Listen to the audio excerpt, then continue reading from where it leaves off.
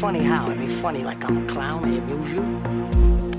Like I'm a clown. Like I'm a clown. Like I'm a clown. Like I'm a clown. I'm a clown. I'm a clown.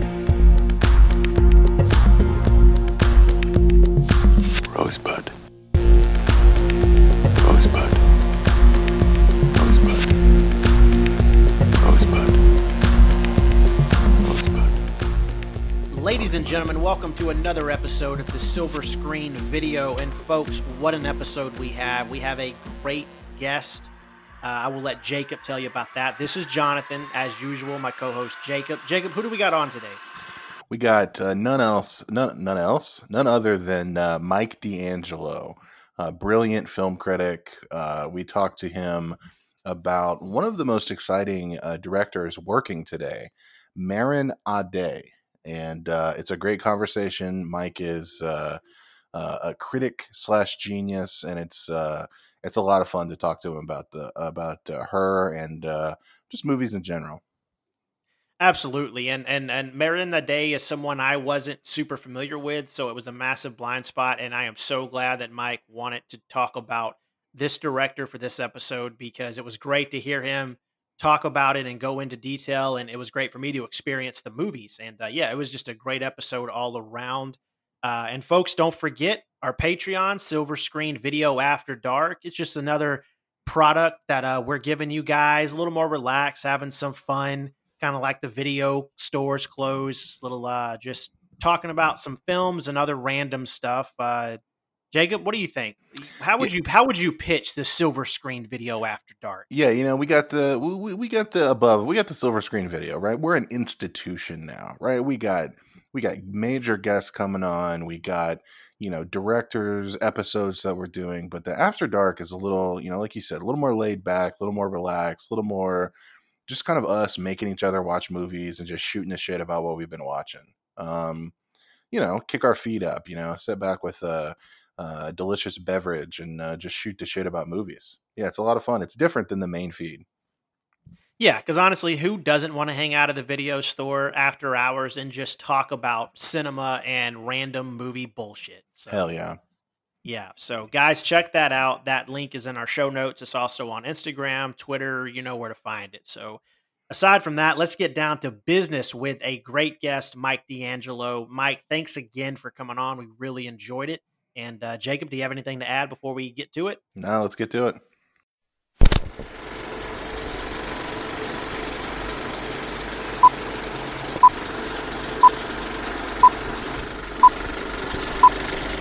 Folks, our guest this week is a brilliant film critic whose work you can find at the AV Club, The Dissolve, rest in peace, Las Vegas Weekly, and at his essential website, The Man Who Viewed Too Much. Please welcome to the show, Mike D'Angelo. Hey, Mike. Hey, how's it going? It's going good, man. We're really psyched to have you on. Yeah, welcome, Mike. Thanks. I should note, just regarding what you just said, that I am not writing for Las Vegas Weekly anymore. Oh, that right. job has passed, but there is an archive of stuff that I wrote for them for like 11 or 12 years that's still out there. Right. And just for anybody, and we'll put the link to your website, The Man Who Viewed Too Much, of course, in the description. But anything you want to know about Mike, you can check out there. Details on his Patreon, recurring gigs at the AV Club, archives of previous writing. You have a great letterbox that's a good follow, and of course, Twitter. Right. So yeah, I've been reading your work for quite a while now, as part of the AV Club and then the Dissolve. You've been doing this for a while, man. You've been doing this for I read on your Wikipedia page that it says you are one of the first notable online film critics. I started writing online reviews in the summer of 1995. At a time when almost nobody I knew was even online at that time. The only reason I was online was that I happened to be in college. So I had a website that I was able to construct through the email address and so forth that I was given by NYU. But I didn't really, nobody was really reading it for a while Right. because most of my friends were not, they might have had email at that point, but that was about it. In fact, when I first started doing this, there was no graphical browser yet.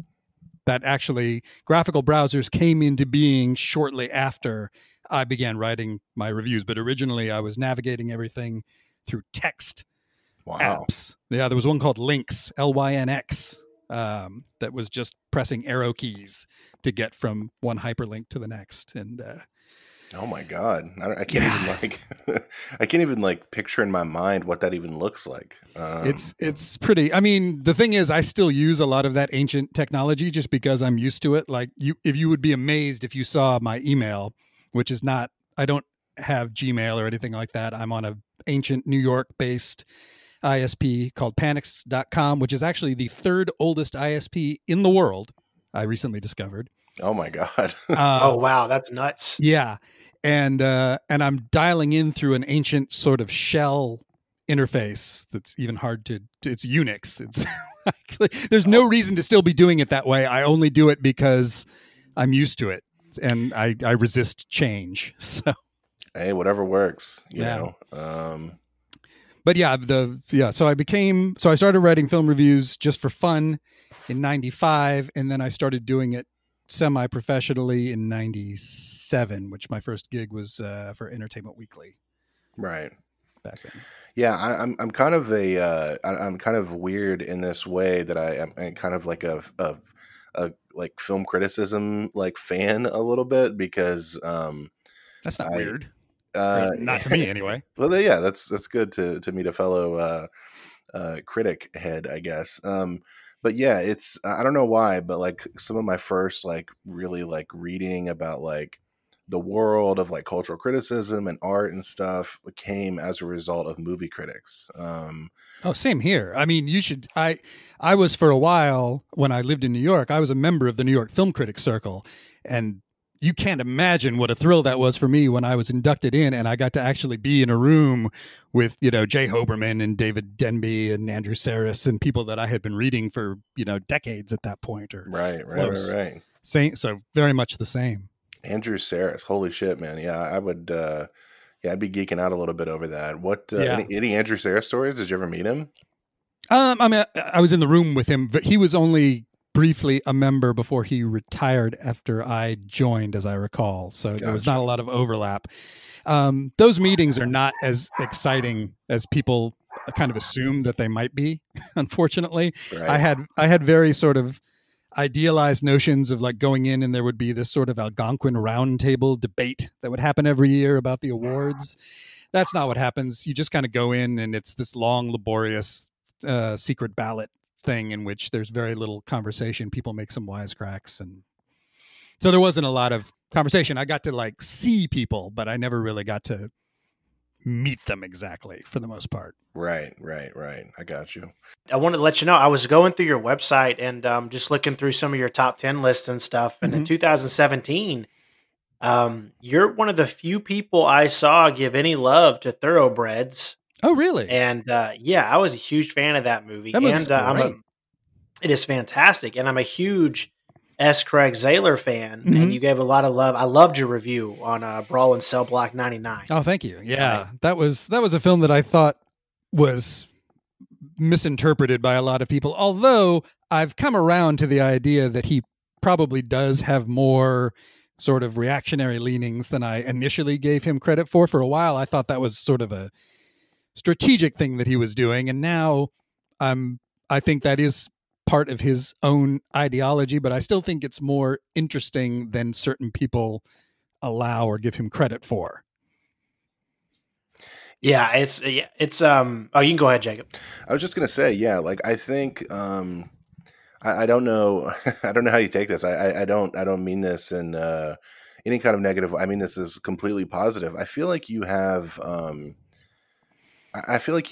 some unique taste, I think, among kind of like mainstream film critics. I guess I guess what I mean by that is like when I would see that you would write a review for The Dissolve or whatever, and I'd be like, oh, I wonder if they got to review this.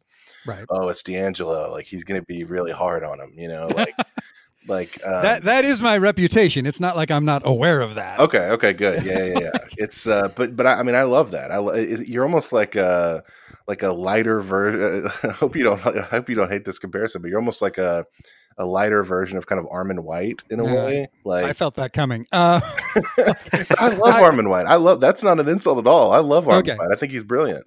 I find him maddening a lot of the time because I would like to think I have similarly idiosyncratic opinions.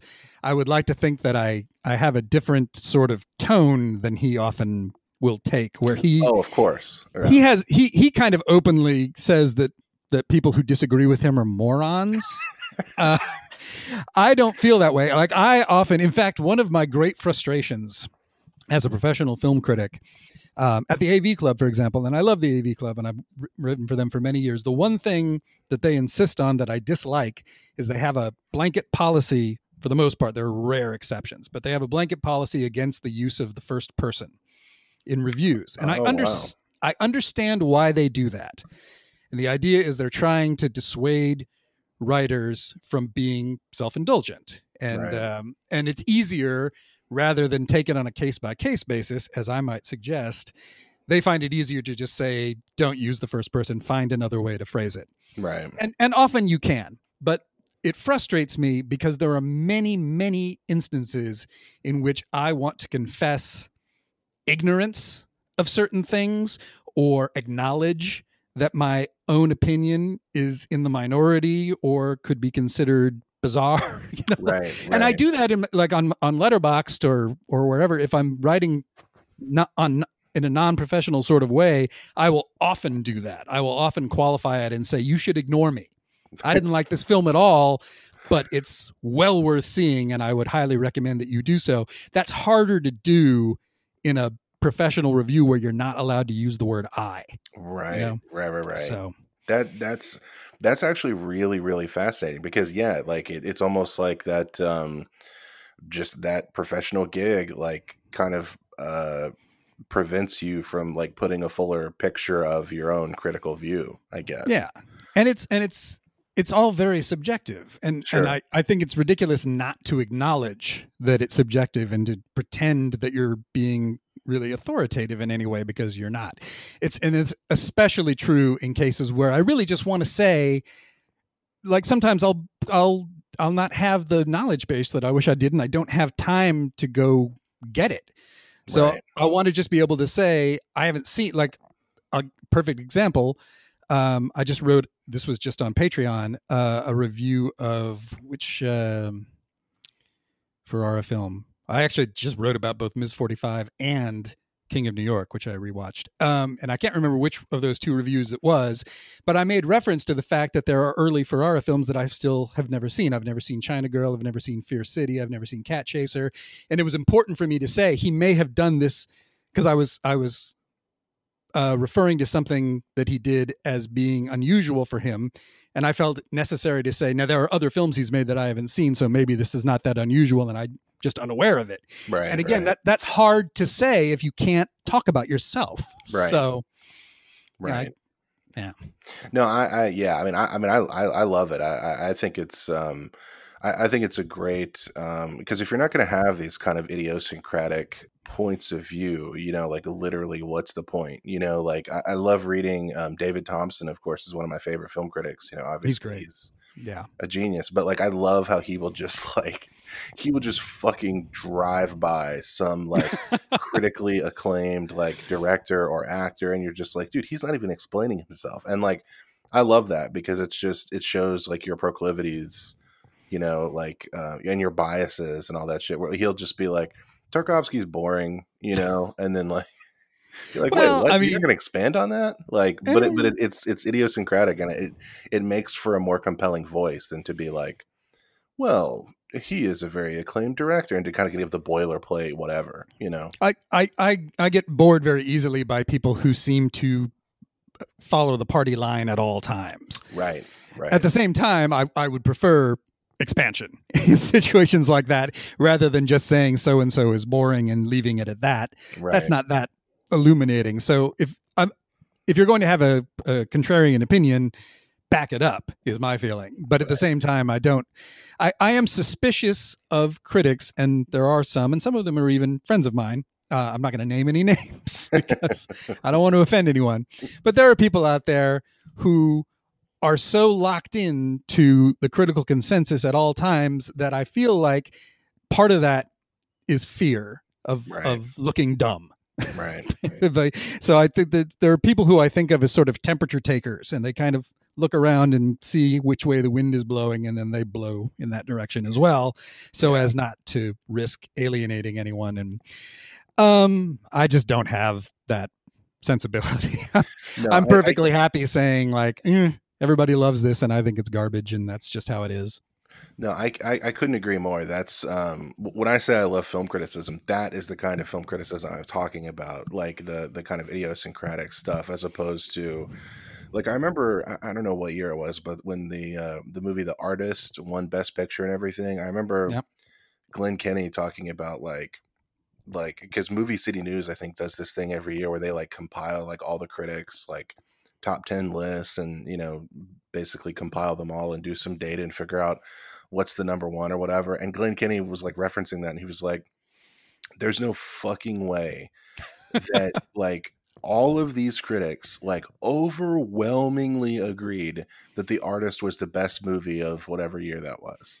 Right. And it's like, it's true. Like, like you just be like, you just read a lot of like little capsules that are like, it's a great, ode to classic Hollywood. And it's like, what? Like, how do I know you didn't get a check from Harvey Weinstein, like, or extra access to somebody, See, that's surreal to me, because in my peer group, which is mostly other critics, like, nobody cares about The Artist. It's not considered even one of the year's like 20 or 30 best films, much less that year's best. Right.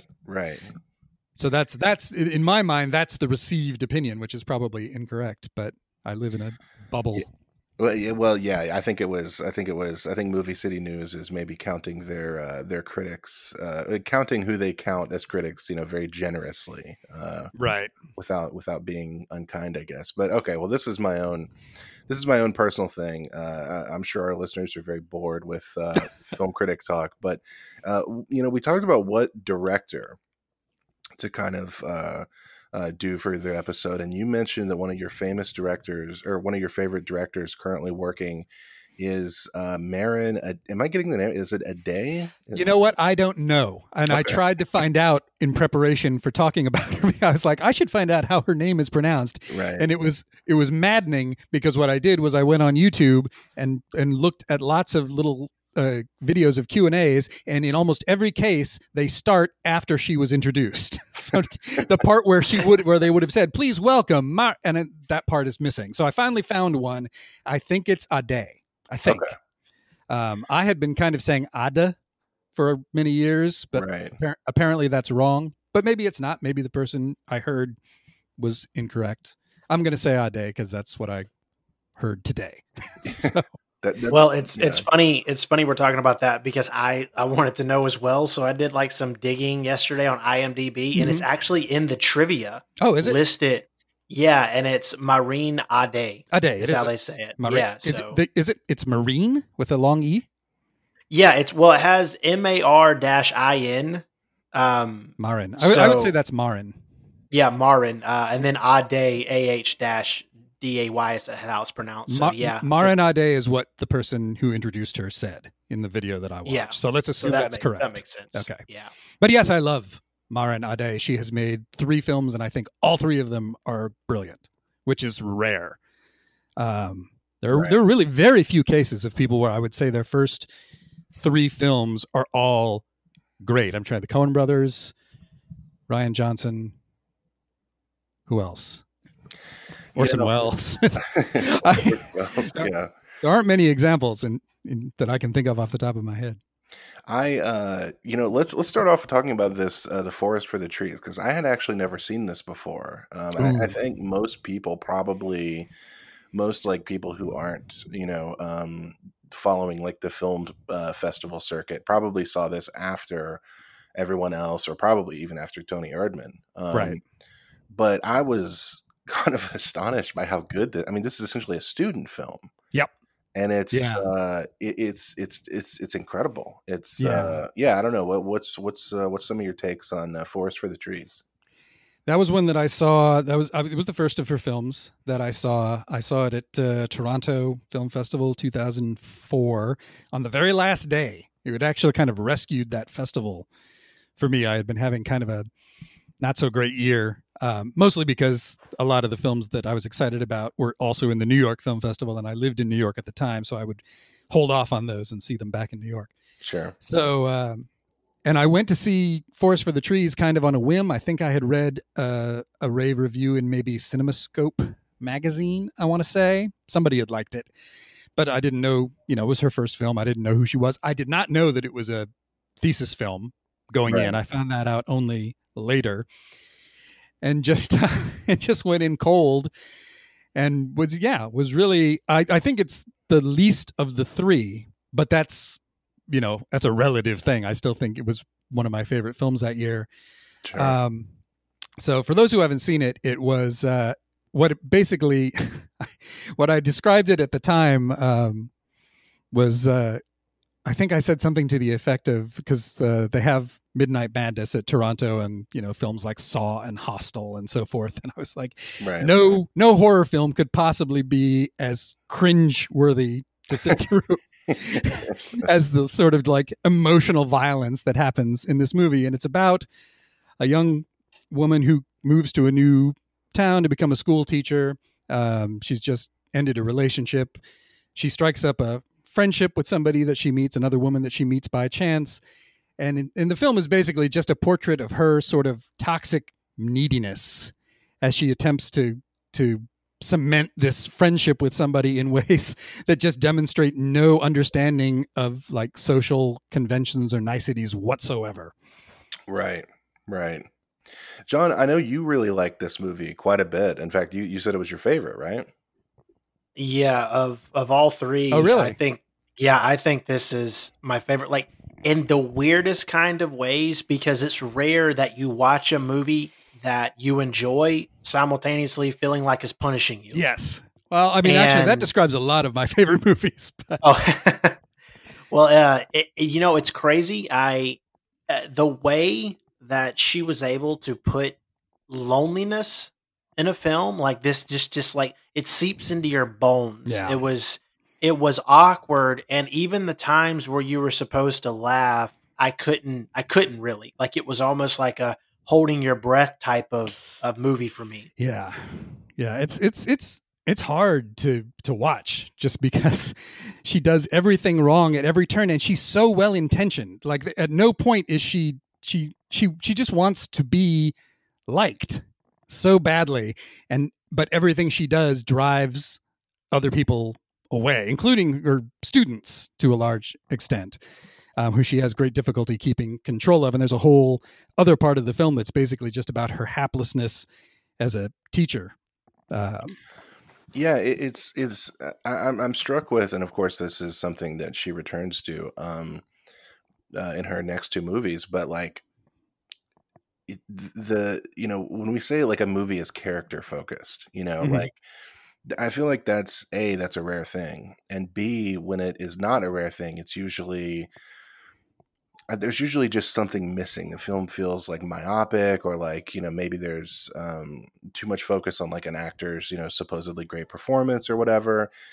And this is like this kind of unique collaboration between director and actor that, like, I don't know, you rarely see this. It's such a complex portrait of like, if you were going to describe her and you were going to describe the situation, it would take you a while, like, it's like she is very, very lonely. And I feel like this movie hits different in, 2020, the loneliest age that we live in, Right. And so I was kind of more sympathetic to her, I think, maybe than I, would have been in maybe 2002 or whenever it was released. But then she also is so like needy and so just inappropriate. And like, you get why people are like kind of pushing away, and why she doesn't really have, all of her kind of energies to connect with people are just being turned away at every turn because she's kind of annoying in a weird way. I don't know, this kind of complex character portrait is something that, I don't know, something that very few directors are either interested in or able to do. Yeah. And I've never seen that actress. Her name is Eva Lobau. She has worked in other films. None that I've ever seen. This is the only role I've ever seen her play. So she is entirely that character in my mind, and I'm sure that's not what she's like in real life at all. I'm sure that it's a great performance, but it's one of those. I don't know if you've had this phenomenon where, and sometimes it lingers even after the person becomes extremely famous. Like the example that I always bring up is it was many, many years for me. The first time I saw John Goodman was in David Byrne's film True Stories. Have you seen True Stories? No. Okay. And he plays this sort of lovable character named Lewis who, it's a musical, so he sings a number, and he's also a very lonely guy who's trying to find a mate. Anyway, he was that character for me for years after that. It took, I don't know, 4 or 5 years and like another dozen roles before he stopped being that guy from True Stories in my head. Right. I didn't watch TV back then, so I didn't see Roseanne until much later. But anyway, so Eva Lobau is one of those actors for me where I just really think of her as being, gosh, I can't remember the character's name because it's been a while since I last saw it. Right. Yeah, I don't know the character's name either. Actually, I think it starts with an M. Melanie. I just remembered. Okay. Yeah. So I just think of her as being Melanie, which is, a testament to how utterly credible she is in that role. But I mean, part of what I was thinking earlier, knowing we were going to be talking about Marinade, and I was like, what if they ask you what is singular about her as a filmmaker? What is your answer? They'll probably ask you that. And so I tried to come up with an answer. And what I came up with was that, since I came up with one, I might as well share it with you. Wait, hold on, Mike. Let me interrupt you here and ask you, okay. If you had to say something that you think is singular about her as a filmmaker, what do you think you would say? I think, having spent some time in contemplation, she has this fascinating amalgam that she uses of both exaggeration and naturalism. So her films all tend to have premises. This is less true of everyone else to a certain degree, but certainly Tony Erdmann is a film that there was going to be for a while. I think it's been scuttled, but there was going to be a Hollywood remake of it for a while with Jack Nicholson playing the dad. And you can see that. I think it's a terrible idea, but I can totally understand why Hollywood executives would watch that movie and think we can turn this into a hit by dumbing it down for an American audience. It has a sort of high concept premise that could be an Adam Sandler movie or something if you wanted it to be. And the same is kind of true of, you could make Forest for the Trees a comedy if you wanted to. It's not at all, but it could be. But her films, while they have humor in them, especially Tony Erdmann has plenty of humor in it, but she's so specific. She takes these ideas that are pushed just slightly beyond the realm of plausibility, perhaps. Like Melanie's personality in Forest for the Trees is quite extreme. Right. What the dad does in Tony Erdmann is quite extreme. Even the couple in Everybody Else and their hatred of one, or the fear of looking bourgeois, is kind of pushed just beyond what would be believable almost. But it is believable because all of the details are utterly credible and thought through and just sort of remarkably precise. And it's that combination that I think is both rare and cherishable, really.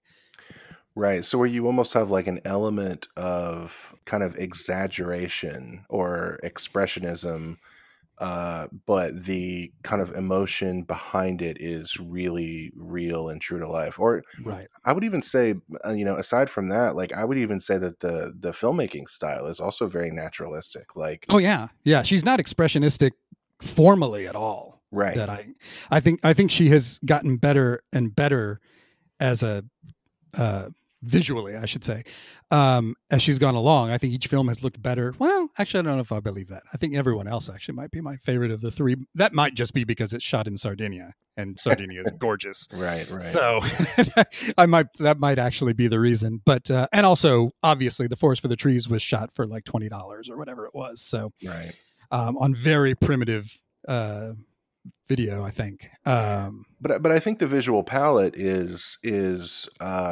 almost of a type in a way in all three of them, because like especially at the time this was made, like it looks like kind of European movies like shot on digital around the turn of the century, you know, and whereas everyone else looks like the European kind of fantasy movie, like I'm thinking just of like I Am Love. Oh, right. Yeah. Or that movie with Rafe Fiennes from a couple of years ago. Bigger Splash. Yeah, Bigger Splash, Yeah. movies like that. And then, of course, Tony Erdmann is the very, kind of modern, I don't know. Maybe I'm stretching the point a little too thin, but I feel like they're kind of all three not doing anything spectacular visually. They're kind of playing in the same palette that movies are like popular at the time. I mean, popular in the context of like, European cinema. Yeah, no, I would agree. It's she basically, that's not her primary focus, I would say. Right. She's basically just trying to be as functional as possible, and she's privileging the performances and the ideas more Right. than the formal aspects, which is fine. I like both kinds of movies. Sure. There are definitely, I definitely have some friends who, if the movie's not doing anything interesting formally, they kind of lose interest in it themselves. But Right. I can go either way. So I think what blew my mind most about this movie was the fact that it's her debut, Right. and she was able to capture something about being human that is so rarely done on film. Like, just, I don't know, it was just one of those movies where I when it first started, I was like looking at it the way it was shot. Obviously, like you guys have said, low budget, basically a borderline student film. Right. And it kind of gave me the feel like, oh, this is going to be like, in the first 5 minutes, I was like, oh, this is going to be like one of those awkward, like British comedies. Right. Like, because I didn't know it was, I didn't look up a genre or anything when I put it on. I just put it on to watch it. And yeah, so obviously it takes about maybe another 5 minutes to realize that is not the case at all. Yeah. But yeah, she's just, because I watched this one last, because I accidentally watched them in backwards order. So I started with her newest film and worked my way back. Did you? So yeah, Did you just now watch all three of them for the first time? I did. Oh, yeah, how this is my first exciting. time watching. Wow. Yeah, it was something else. Like, yeah, Tony Erdmann had been on my list for a while to watch. I just never got around to it. And oddly enough, that Jack Nicholson remake you're referring to, I think, was when him and Alexander Payne were looking into making it, if memory serves correctly. And that's when I really heard about it for the first time. Okay. Yeah, because I mean, that's kind of like if they were to, I guess, feel it necessary to do an American remake. Alexander Payne, maybe, but it would still probably be a disaster. So. Yeah. Yeah, I'm very skeptical about all of those projects. Really, I mean, same here. There have been cases where it worked, rarely, but I would generally prefer that they go away. So I was happy that this one kind of did. Although there was a part of me that wanted to see Jack Nicholson in a movie again, but maybe just not that movie. Yeah, because it's just strange. Because obviously this will come as a shock to no one, but it's like studios typically miss the point of films like that. Yeah. So it would just Yeah, it's interesting. It makes me think of the remake of Force Majeure. Which I never saw. What was that called? Downhill? Yeah, I watched it. I watched it on a plane, and it still managed to make, like, it didn't even take my mind off the fact that I was flying. Like it was not very good. That's tragic. Yeah. I mean, you've got two ridiculously talented leads, but it was a movie you shouldn't have touched because you cannot capture those sensibilities under this like American guise. Like it's next to impossible. Yeah. Like, no, that was one where I could just see that it was not going to work. There was no way. And I really feel the same about Tony Erdmann. I'm just looking at it, like I can just think of too many parts of that film that would not work in an American context. Like the whole thing about her being in Bucharest and the sort of corporate aspect of that film is something that I am confident Hollywood would feel the need to jettison. And it's a crucial aspect of the movie. Well, even if they did jettison it, like I promise you they would make it look cool. Like, you know what I mean? Like I literally, I'm more convinced of that than I'm convinced of anything, that they would be like, instead of showing like her life as kind of like just kind of miserable and plain and not really anything going on or whatever, that they Right. would treat her as like a Silicon Valley girl boss who Right. like like 100% they would make it look cool, and it would not be about the kind of soul-sucking effects of like neoliberalism. And they would give her the clumsiness that those female characters must always have to demonstrate that they are fallible as they trip on something. Right. That would be the only flaw that she has, is that she trips on things from time to time, and then she reconnects with her father, and suddenly she's not tripping so much anymore. Yeah.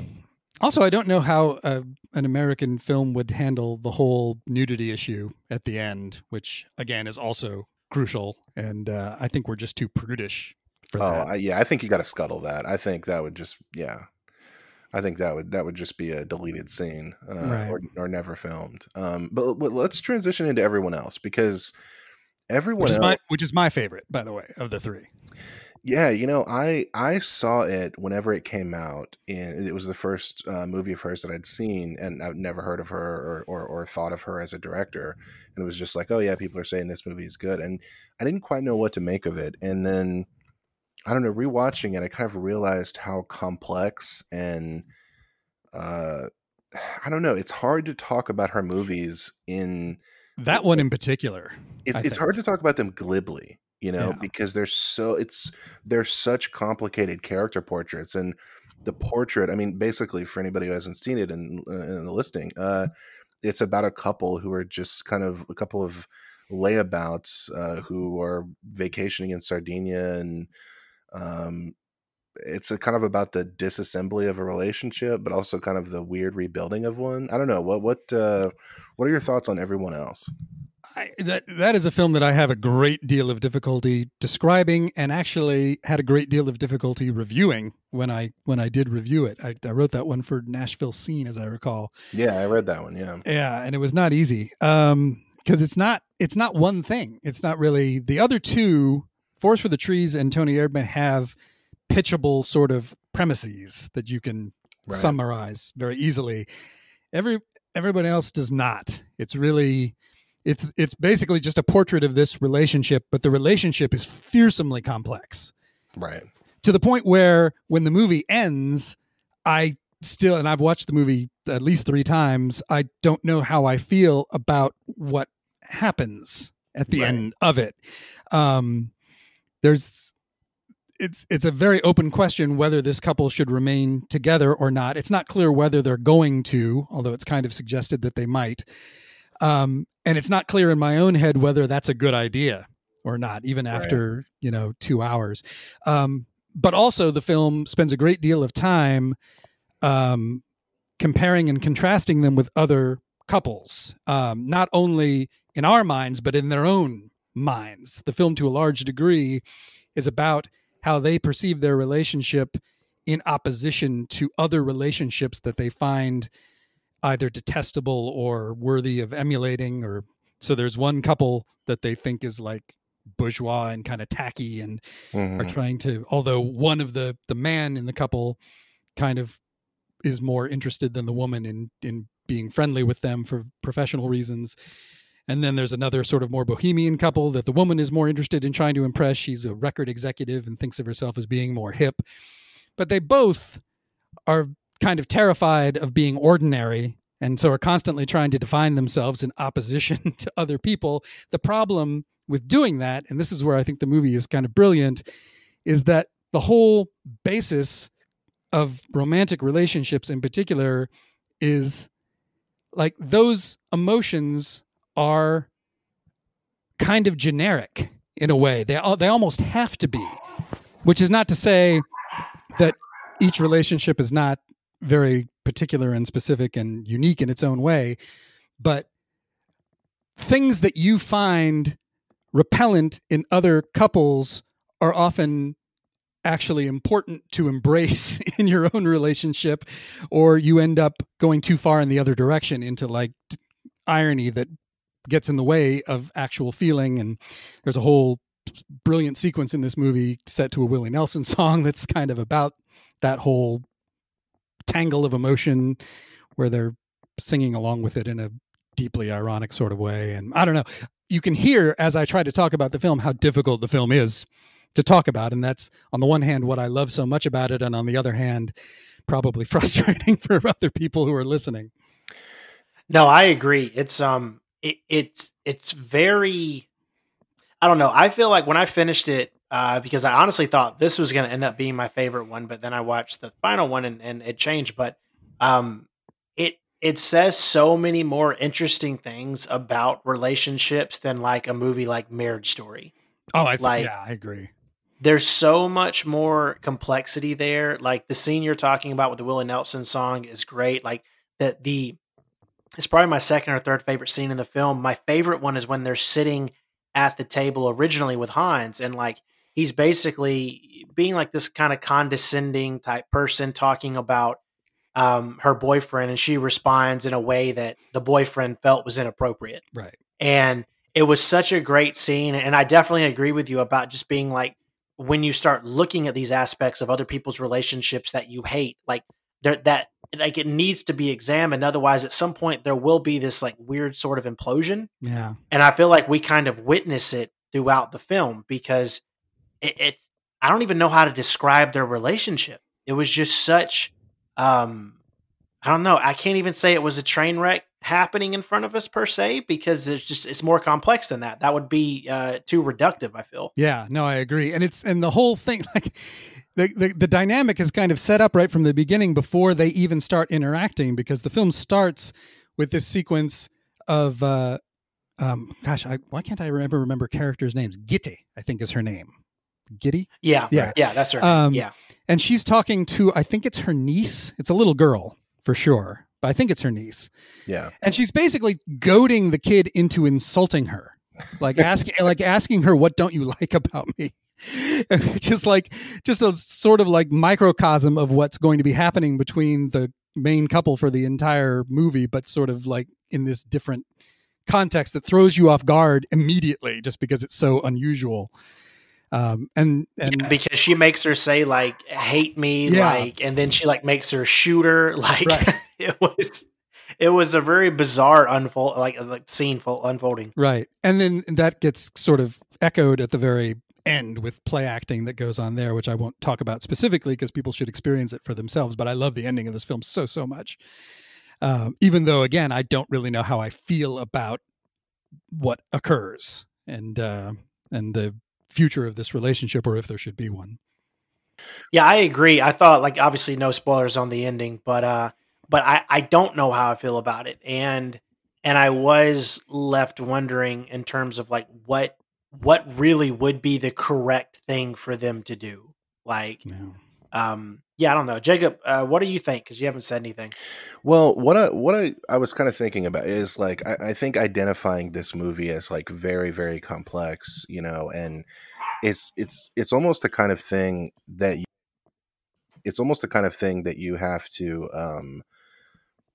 really pay attention to, I guess, and kind of like pay attention to every every section of every performance, kind of every like look and every kind of action of every actor to kind of really understand what's going on. And even still, there's, I don't know, it's a really complex portrait, so it's impossible to kind of get one read on it. But not to be too prescriptive, but I kind of wanted you guys to kind of tell me what your read on it is, if you had to pick like one thread that you kind of think it's about. Because my theory, and I'm not saying this is like the only reading of the film or even a correct reading, but it's just my own personal one from just rewatching it just now, is, this is not original. I'm getting this from a critic, I can't remember who, but they described it as kind of like The Awful Truth, the Cary Grant movie that's kind of a what he called a remarriage comedy. Right. Which is where there's a couple who are together and the entire movie is them kind of going through all of these plot devices and to finally realize that they almost have to be together, that there is no other choice, that is, they have created a world for themselves that for better or worse, they just have to continue they have to continue like living together and being together because there really is no other option. So that was kind of my read and take on it that I took away from the ending, where like you have this couple and you think it's going to be about the falling apart of this relationship, and in some ways it is, but it's also the way that I read the ending was these two idiots are made for each other. Right. You know, like, and I don't mean they're actual idiots, but like these two people are made for each other. Like they're all of their little quirks and little eccentricities and stuff. They are the only kind of people who could be.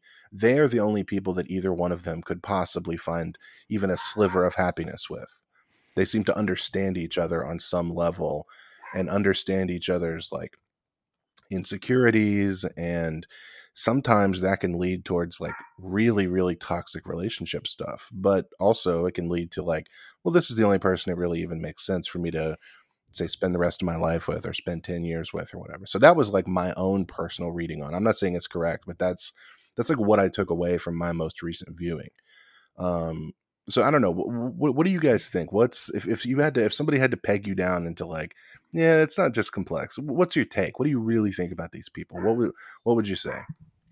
Well, first of all, I want to say I don't disagree with anything that you just said. I think that's all accurate at this, but it's just more complex. Like that's the word that I keep coming back to, because I think that's all true, but at the same time, I think there's an equal amount of evidence that it's not true. So, like, sure, yeah. It's both at the same time. I mean, basically, what I think, I often look to titles to help, because I think most people are, not most, but at least a lot of people, when the title's not obvious, there's usually a clue there about what the film is supposed to be about. So the fact that it's called Everyone Else, or Alle anderen in German, I don't speak German, but I think that's right. That's kind of what I have always clued into, or keyed into, I guess is what I mean. And so I tend to perceive it as a film that is, as I said, primarily about their deep fear of being ordinary. Right. And the relationship itself being ordinary, and various ways in which they sort of rebel against that in self-destructive ways, but that at the same time, as you say, they're both sort of self-destructive in a similar sort of compatible sense. Right. That makes it work, sort of, not exactly. work in the loosest sense. Yeah. Yeah. It's really, but the thing is, part of what's so truthful about this is there are relationships that are like that. I have my own father and stepmother, who have been married since my own parents got divorced in like 1975, and my dad remarried in 1976. So they've been together now for decades, and their relationship works in some fundamental way. They're still together. They still love each other. I have no doubt of that. They fight constantly. They are at each other's throats all the time in a way that I would never be able to tolerate. I would never be with somebody with whom I had that much open rancor all the time. But it works for them somehow. And I've long since given up trying to understand how they do it. I just accept that they do. And the relationship between Chris and Giddy in Everyone Else is very much the same. It's just something that they have had to accept, and therefore we also have to accept. Right. It's like look, down to brass tacks, like you spending life with another person sometimes is better than not spending life with another person. And there are a million different ways to do that, and this is one of them. Right. That's it may not be for everybody, but this is I don't know, John, what did you think about kind of like going a little bit aside from just being saying like it is complex or whatever, like I feel like I've been doing, like what's your take on these characters? Like, I know we talked a little bit off pod about how you thought they were both insufferable. Like these are the kinds of movies I feel like it's fun to like really like get down and dirty and be like, what do you think about these people? What do you think about them and their relationship? Well, I mean something that might be a bit like oversimplifying things and all that, but I that when I watched it, what came to mind first and foremost after I finished it was this astounding level of toxic codependency. Yeah. Like, and in the scene where he goes to lay down with her and she says, like, "Do you hate me sometimes?" That's a very interesting scene because he doesn't really answer, like his response is interesting, but I read that scene like, "Yes, I do." And then I hate myself even more because I can't leave you. Right. And whenever she goes to say, "Well, I hate you," when he's like, "No, I didn't ask you," because he can't stand to hear it. Right. Like he can't stand to hear her say, "Well, I hate you when you do this." Right. So, I mean, honestly, I think if I was like forced to boil it down to like the simplest terms, it would be this movie is like an examination of two dysfunctional people who somehow belong together because without the other one, like there's something missing. And like you said, talking about your father's relationship, they fight constantly, but they're still together. I mean, that is just the way it is sometimes. It's just, I don't think there's any explanation for a relationship like that, honestly. Yeah. Like in terms of why something works. Right.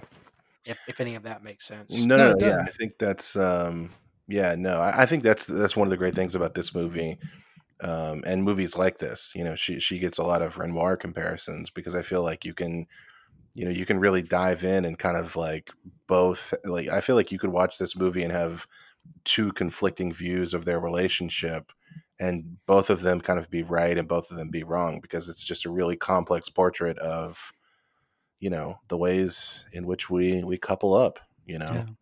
No, that's exactly that's exactly my reaction. You've just summed it up. All right, so let's move on to the last film here that we're going to be talking about, Tony Erdmann. I think Tony Erdmann is probably one of the 5 or 6 best movies to come out in the past 10 years. I think it's. I mean, I feel like you take. This is me personally speaking. Like I feel like you take the complexity of everyone else and you boil it or you blow it up to be about a father-daughter relationship and to be about kind of the state of the world, for lack of a better word, and specifically the state of the changing state of Europe, and to be about the emerging of neoliberalism and the impossibility of trying to be, quote unquote, good in a capitalist society or being happy in a capitalist society. And I don't know, this movie to me is just about everything all at once. So yeah, I don't know. What do you guys think of? You said, Mike, you said you like everyone else a little bit better than Tony Erdmann. Is that right? I mean, yeah, a little bit. It's not a huge. They're both, I think, great. They're like, I tend to be a very tough critic in many ways. Right. So I forget, like, and they came out technically in different decades, didn't they? Yeah, everyone else is 2009. So I don't have them on the same list, but I'm pretty sure if you had me put together a list of my top, 20 or 30 films of the century so far, they would both be on it. Wow. Okay. Yeah. So I love them both a lot. And then Forest for the Trees I like very much, but not quite at that same rarefied level. Sure. And I was very excited. Tony Erdmann was the one that I had been there was a 7-year gap between everyone else and Tony Erdmann. And then they finally announced that it was probably going to be at Cannes that year. This was back when I still went to Cannes. And it was originally going to be an Uncertain Regard. And then at the last minute, they moved it into competition. And that made me even more excited. And then, so I got to see the world premiere at Cannes, which really was a phenomenal experience. The Whitney Houston scene in particular brought the house down in a way that has been rare. I've rarely had a crowd go that nuts in a theater. And to a certain extent, the party as well, but especially the karaoke scene. When you say nuts, I guess I'm wondering, like, I know people like cheer sometimes. Are they cheering? Yeah. Or they laughing? Oh, yes. Yeah. That happens more often at Cannes than you might think. Right. People hear about the booing a lot, and there is a fair amount of booing.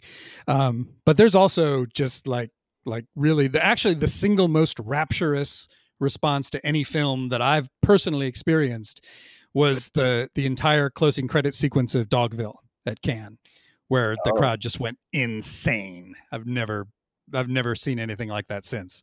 Rapturous. Oh yeah. No, that was really the reaction to Dogville world premiere was as if everyone had just seen a towering masterpiece, one of the like 10 greatest movies ever made. That was what it sounded like. Holy shit. And that was not the reaction if you were then to look at like the reviews that came out. Sure. It was, there were definitely a lot of dissenting voices, but the people who loved it, and I was one of them, the people who loved that movie and really thought they had just seen something absolutely mind-blowing. I think that was like my third favorite film of that decade, as I recall, or somewhere up there. But there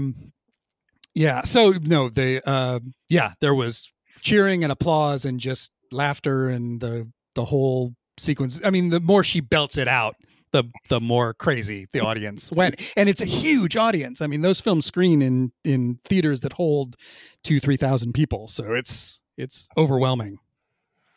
Yeah, I mean, that scene, I mean, she's going for it is not the word for what, I mean, I don't know. John, what did you think about Tony Erdmann? I know you said it was your least favorite. Is that right? Yeah, I don't know, man. Like, I watched this one first, right, and then, like I said, worked my way back to the other two. And I laughed a lot, but I found it to be more on like the depressing side in a lot of aspects, and I know that comes down to like personal viewpoints. Sure.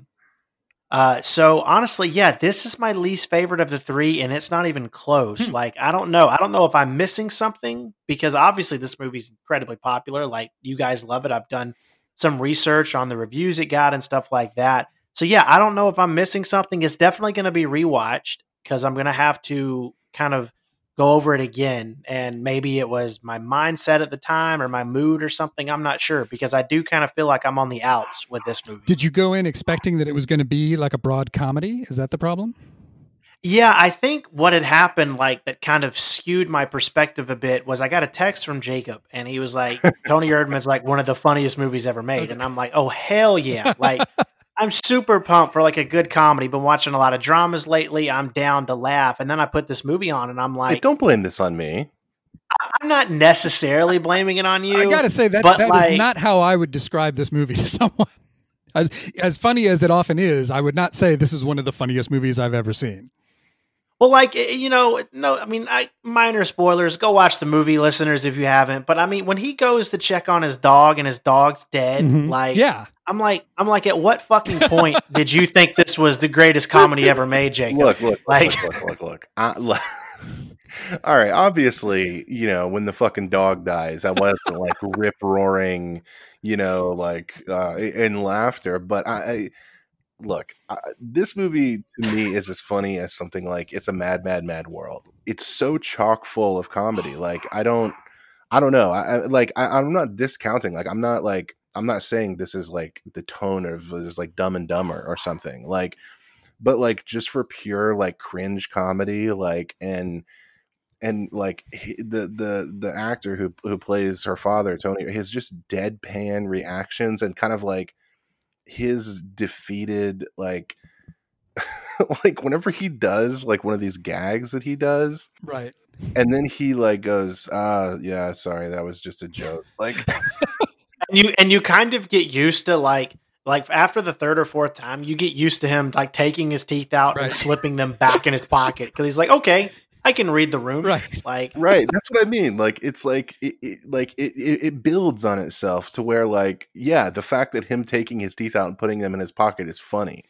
Whereas like, it wasn't funny in like minute 5, but it's funny in minute like 112, like, I don't know. It just builds on itself to the point where it's just, and finally her reaction, like, it's almost like I know the term is sitcom, but it's almost like the situation of it is even funnier, because like at a certain point she's just like, all right, fuck it, yeah, okay, sure, this is Tony Erdmann, he's a fucking ambassador to Germany, I don't give a shit. Like, I mean, and it's the same thing that I've been saying about the complexity about all of her work, and it's funny and it's sad at the same time, and almost in the same measure. And the sense in which that's most true in this film, I think, and I had forgotten about this. I went back and reread some of my old writing about these films to remind myself of what I thought, because I haven't seen them in a while.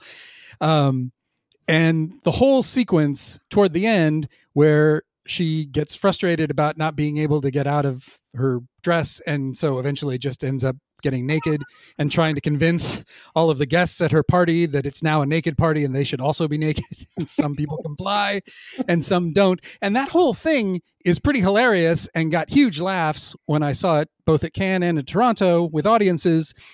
At the same time, though, not long before that in the film, there's a scene that's not funny at all, in which she very frankly tells her father that she's thinking about killing herself. Right. And I interpret that her impulse at that moment feels symbolically suicidal to me. I feel like it's part of that same mindset that she was in earlier. It's been reinterpreted in a way that's uproariously funny. Right. But it's fundamentally sad at the same time. And that's, again, what makes Ade's movie so special. Right. Right. I mean, look, I stand by it. I stand by it. I don't care what anybody says. This is this is the kind of movie where like you have funny, like movies have funny parts, right? Like, yeah, like especially like, you know, like very broad comedy in some ways. Like whenever the guy, her boss, comes in and is scared by her father in the Bulgarian suit, like that, right. It's just like a jump scare, and it's just hilarious seeing this naked man be terrified of this giant costume, and then he goes, "It's hardcore." Like, like that's really funny. But also, like, it's one of a situation where I felt like I was just constantly laughing and constantly like smiling or thinking this is funny, because like the whole thing was funny. Like, yeah. Like, you know what I mean? It's like the vibe is fun. And of course that rug gets snatched out from under you when the dog dies, or when she said she's going to kill herself, or, you know, numerous times. But like, I don't know. I just feel like the situations are so hilarious that I felt like I was just like laughing the whole way through. I don't know. I stand by it. I think it's an absolutely uproarious comedy, but, you know, while still respecting and still acknowledging the, you know, the character complexities of it and whatever. Like, it's, you know. Now, I just have one question about a certain scene. Now, there's different ways to read into it. It could be like obviously some sort of power dynamic, specifically in like this world that she lives in as a consultant, and the dynamic between men and women and stuff like that. But the scene in the hotel room when she eats a certain pastry, after some other things happen, trying to stay as spoiler free as possible. Right. What was that scene? Like, does anyone have any insight about what that scene was? No. I honestly don't. That's actually one of the more sort of confounding moments in the movie that I have always had trouble integrating. So I'm not surprised that you ask about it. I will say it doesn't feel out of place to me. It makes emotional sense in that moment, but at the same time, I don't know that I have a coherent explanation for what it's doing there.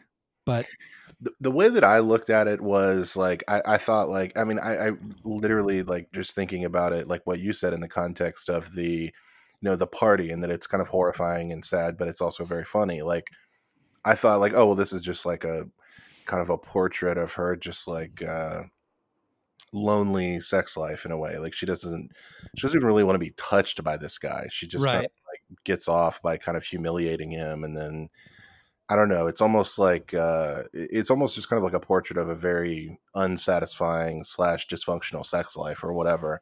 But on the surface, I mean, I'm sorry, but it's fucking hilarious. The man ejaculates on a pedophore. Like, right. I mean, come on, man. Like, you could argue that it's high level humor, you know? I guess you could argue that it's really just part and parcel of setting her up as the kind of person who you would not expect, when told to sing along with Greatest Love of All, to just go with it and belt it out at 100% enthusiasm. So maybe it's just as simple as that. I don't know. But yeah, it's Well, all I know is, for the foreseeable future, I'm going to be suspect anytime you tell me how funny a movie is. So I'm sorry, but that's just the way it is from now on. Look, whatever, man. I don't care. Because I really did put this movie on expecting to like take me back to the days of laughing at Dumb and Dumber or something.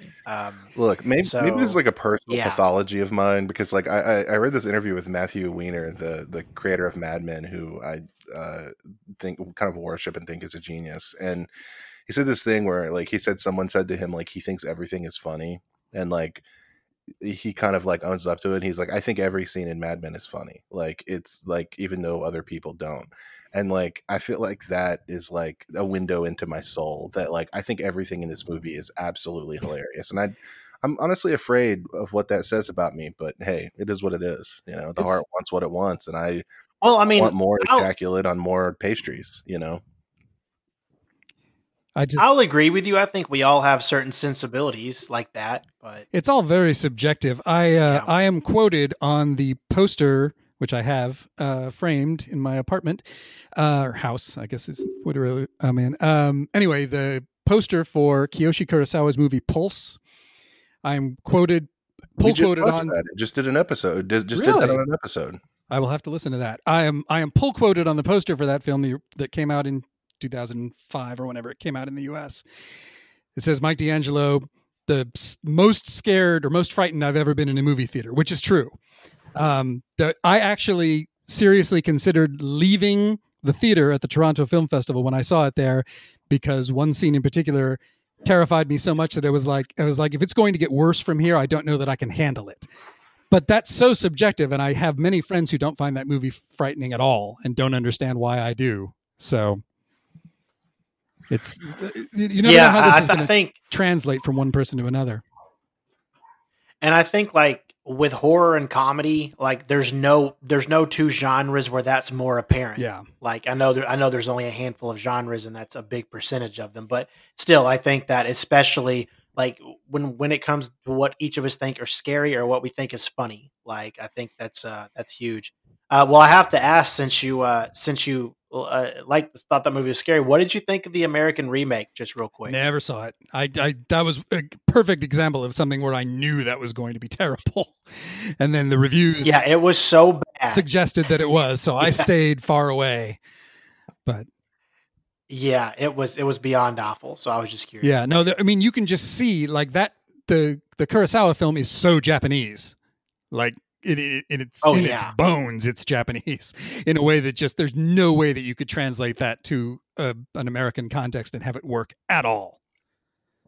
Yeah, I mean, I think Pulse is, I mean, equally as sort of unique and auteurist, like as you know, Tony Erdmann or Force Majeure. You know, like the sensibility is so completely unique and different that it's like, what is really even the point of the American remake? Mm-hmm. Like, let's just just have something in name only, Now, out of curiosity, when I say that there was one scene in particular that made me want to flee the theater, can you guess which scene that was? I was actually, I've been thinking about it since you said that, and I don't know. Jacob, do you know? For me, I know me personally, the jumping off the building was particularly shocking, but also I could see maybe the gunshots, the police officer. I don't know. No, it's the woman in that one room who starts walking toward him very slowly while he's kind of crouched behind the sofa or whatever it is. Yeah. Yeah. Right, and that sort of like weird little sort of stumble that she does. And it's hard to describe exactly why I find that. So part of it is just, and this is something that I share with my friend, another critic, Allison Wilmore, where it's just like, for whatever reason, both of us are terrified by just being sort of like somebody coming implacably toward you, which is why we were both freaked out by It Follows throughout. But it's that sort of thing where I just, there's an otherworldliness to that moment and the way that it's shot and acted and scored. And it's just, it feels irrational in a way that just makes every hair on my body stand on end. And I didn't know what was going to happen, and really nothing happens. Right. You know, she just kind of stares at him, and then it cuts to the next scene, and like nobody dies or anything. But although he's traumatized and other things do happen later, but it still freaked me out to such a degree. And it only happens about midway through the film, so I was like, if it's going to get worse from here, I'm going to have a heart attack. So I really seriously thought about leaving. It's the only time I've ever felt that way. I agree with you. There's something, and It Follows is a great example because that movie was fucking great, but also it was so terrifying. There's something about this unrelenting force, just moving towards you, and it's even worse when there's like a stop motion element if done well, or like a stumble element. There's just something so disconcerting about that. Yeah. I think it's like, it reminds me of when we did we did a lot of horror content for Halloween, but we were talking about the Thing, and like there's Kim Morgan, I think, wrote a great essay on the Thing, where she talks about this feeling of horror when it's like, what are these guys going to do?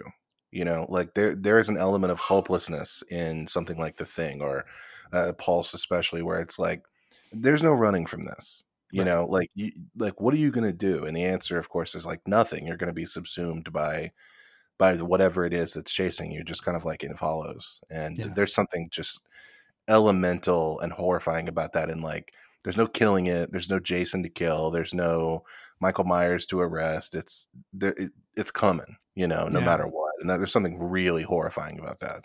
Invasion of the Body Snatchers too is the same idea. Right. I mean, they put a happy ending on the 56 version, but that was a studio imposed. It was not supposed to end that way.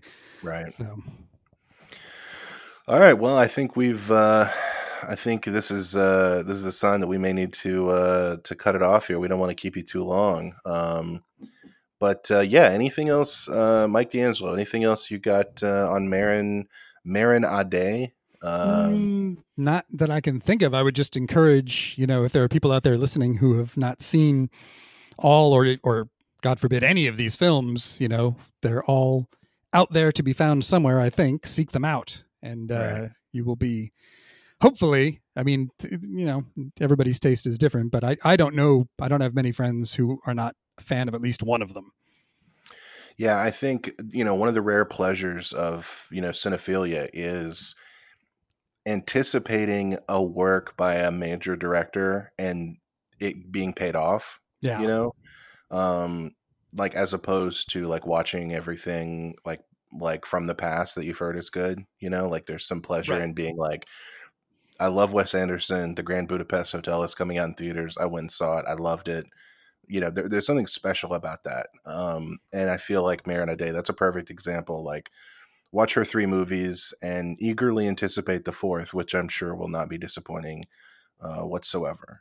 So yeah, what about you, John? You got anything else? Any final word on Maren Ade? Not really. I'm just glad that Mike, you picked her, and it allowed me to kind of catch up on, especially with Tony Erdmann being on my list for so long. It's just that it seems like with movies, our list continuously grows of things we need to watch, and things get pushed to the back. But I am so glad that I was able to watch her 3 films, and now I'm super excited for her 4th. I mean, I got to say, I started watching movies seriously when I was probably about 17, 18 years old. I am now 52, and there are still so many major films that I have still not seen. Right. I just the other night got around to watching How to Get Ahead in Advertising, which I have been wanting to see for about 30 years now.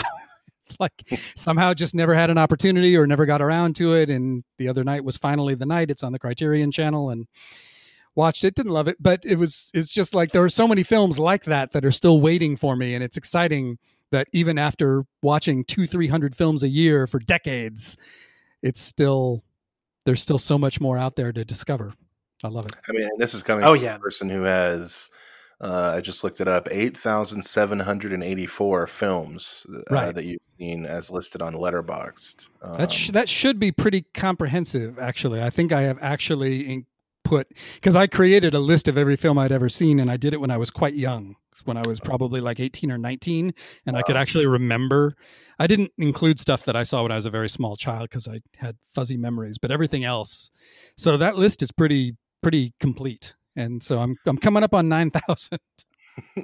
Hey, to have that many and still feel like there's even more out there, that's that's So a many gift in a more. way.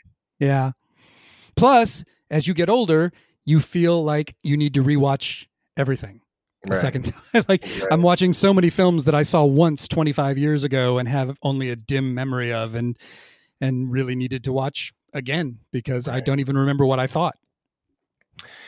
Folks, the takeaway: movies, they're pretty good. Give them Yeah. a shot. Check them out.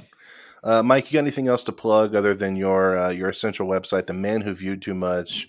Folks, you can find everything there. Patreon, all of his writing, links to social media. You got anything else you want to plug, Mike? I mean, I would just throw in a good word for the Patreon account, which is incredibly cheap if you just want the reviews. There are other tiers if you want to, like, I do a weekly poll where people can vote for which film. Like I do one review per week that is viewer chosen or patron chosen. So if you want to suggest films for me to review, that costs a little more. If you want to vote, that costs less. But if you just want to read my writing as soon as it is hot off the press, that costs $1 a month, which you won't even notice missing from your bank account. So I would encourage people to do that if they enjoy my work. And that's pretty much it. Otherwise, the AV Club is where most of my professional writing happens these days. Hell yeah. Yeah, join the club. 504 patrons. Folks, people are enjoying his work. You could be one of them too. Yeah. All right, well, Mike, thanks. Thanks for joining us. This was great. John, you got anything else? No, just thanks a lot, Mike. We appreciate you coming on and taking the time. You're welcome back anytime. And we'll make sure all of your information is in the show notes. So, guys, make sure you check that out. And yeah, that's about it. All right, All right, thanks so much. Mike.